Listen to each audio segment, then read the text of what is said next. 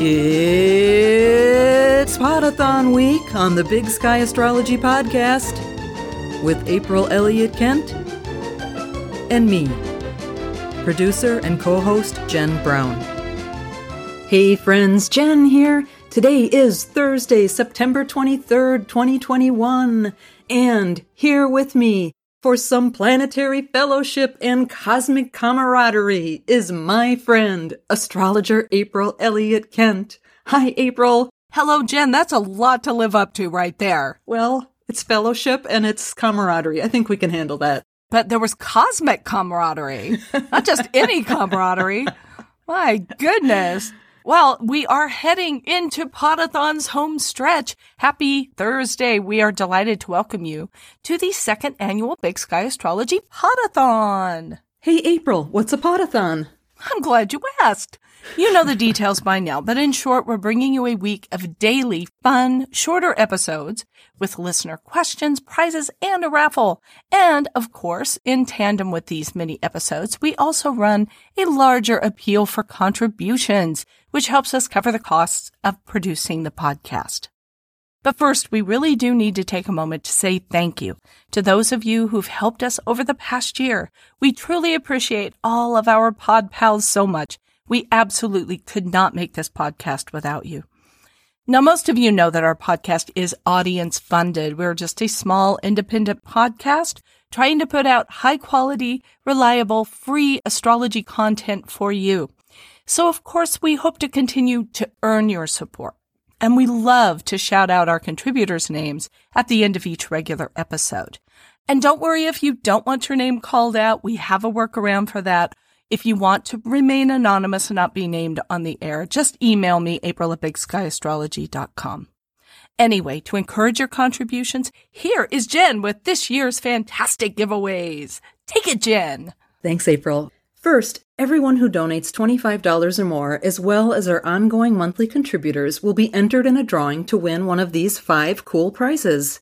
One grand prize winner will win a 90-minute reading with April, a $225 value.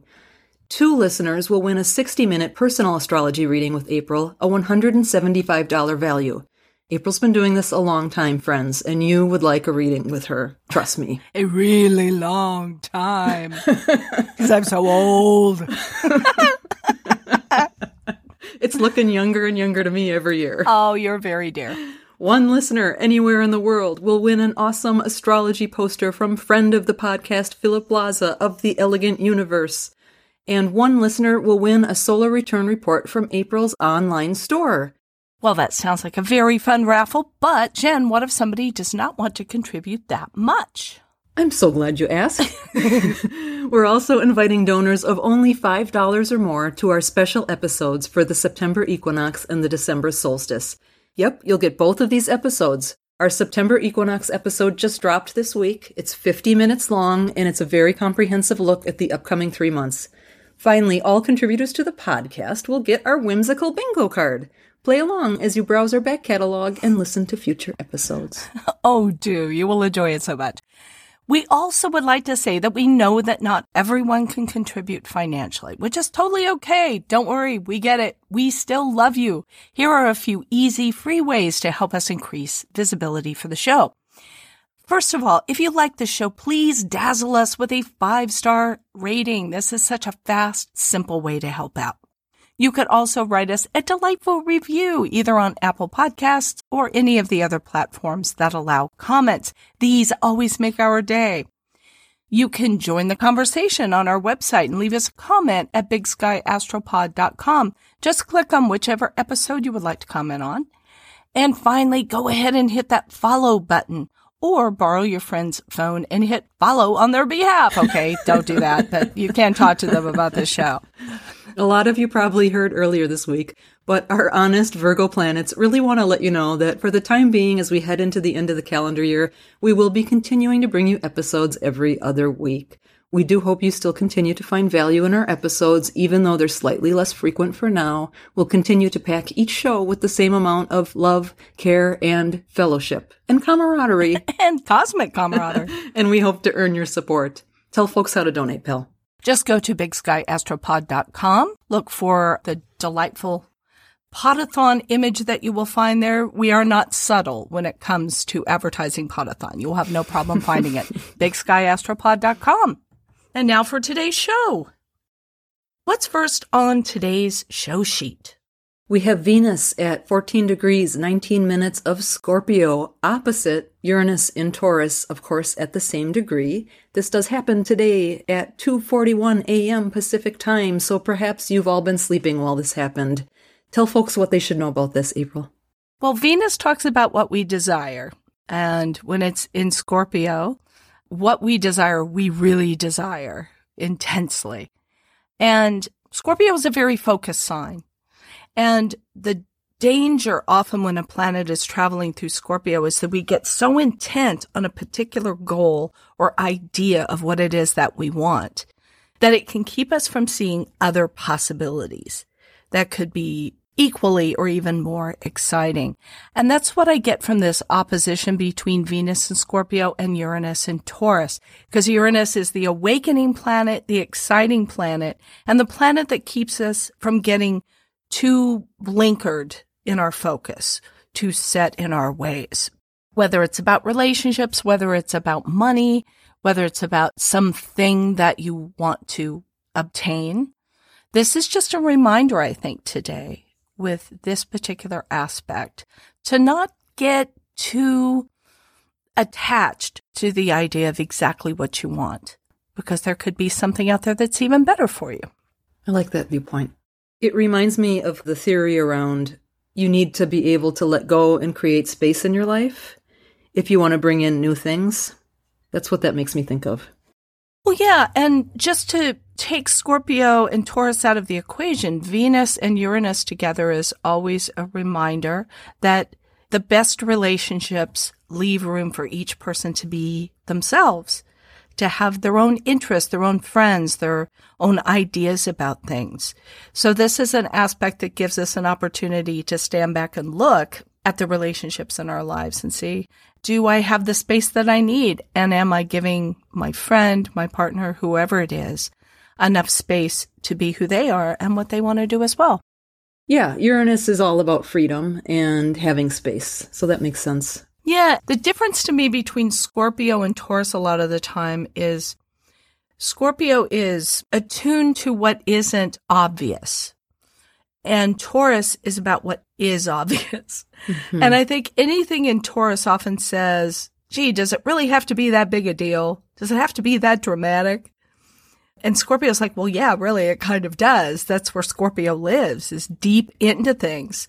So there's a little bit maybe of that underlying tension as well, stylistically, between one partner who's, really intense, really connected at all times. And with Taurus, it's just like, I don't know. It's not as intense on that level, I think. Does that make sense? It does make sense. And it reminds me that we talked about, I think it was in the equinox episode that we just published this week for donors, that we talked a bit about the nodes that will be moving into Taurus and Scorpio, because we're going to be having some eclipses later this year in Taurus and Scorpio. Mm-hmm. And I remember you talking about that. So if folks want to hear more about that, you get that in the bonus episode that we produced. Good job, Jen. Good promotion. The hardest part of that was trying to remember which episode it was in, because we've been recording a lot. Very subtle. Very subtle. I know.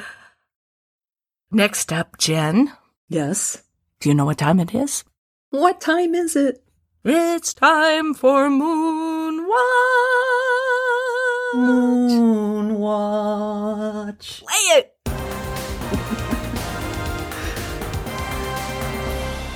Yes, it's Moonwatch, and today we want to tell you about the moon entering the sign of Taurus at 5:38 a.m. Pacific time. The moon changes signs about every 2.5 days, and the moon's sign on a given day really describes, I think, the tempo and pace of the day and our way of coping with things emotionally. So it's kind of the mood and the flow of the day. With the moon in Taurus, it's usually about taking things a little slower, a little easier. That's the best way to go. Moods are generally a little more stable when the moon is in the sign, which is why I think the moon is said to be exalted in the sign of Taurus. It does particularly well there because it tones down a little bit of that instability that can come with the moon. But the moon does make a square to Saturn in Aquarius at 7:40 p.m.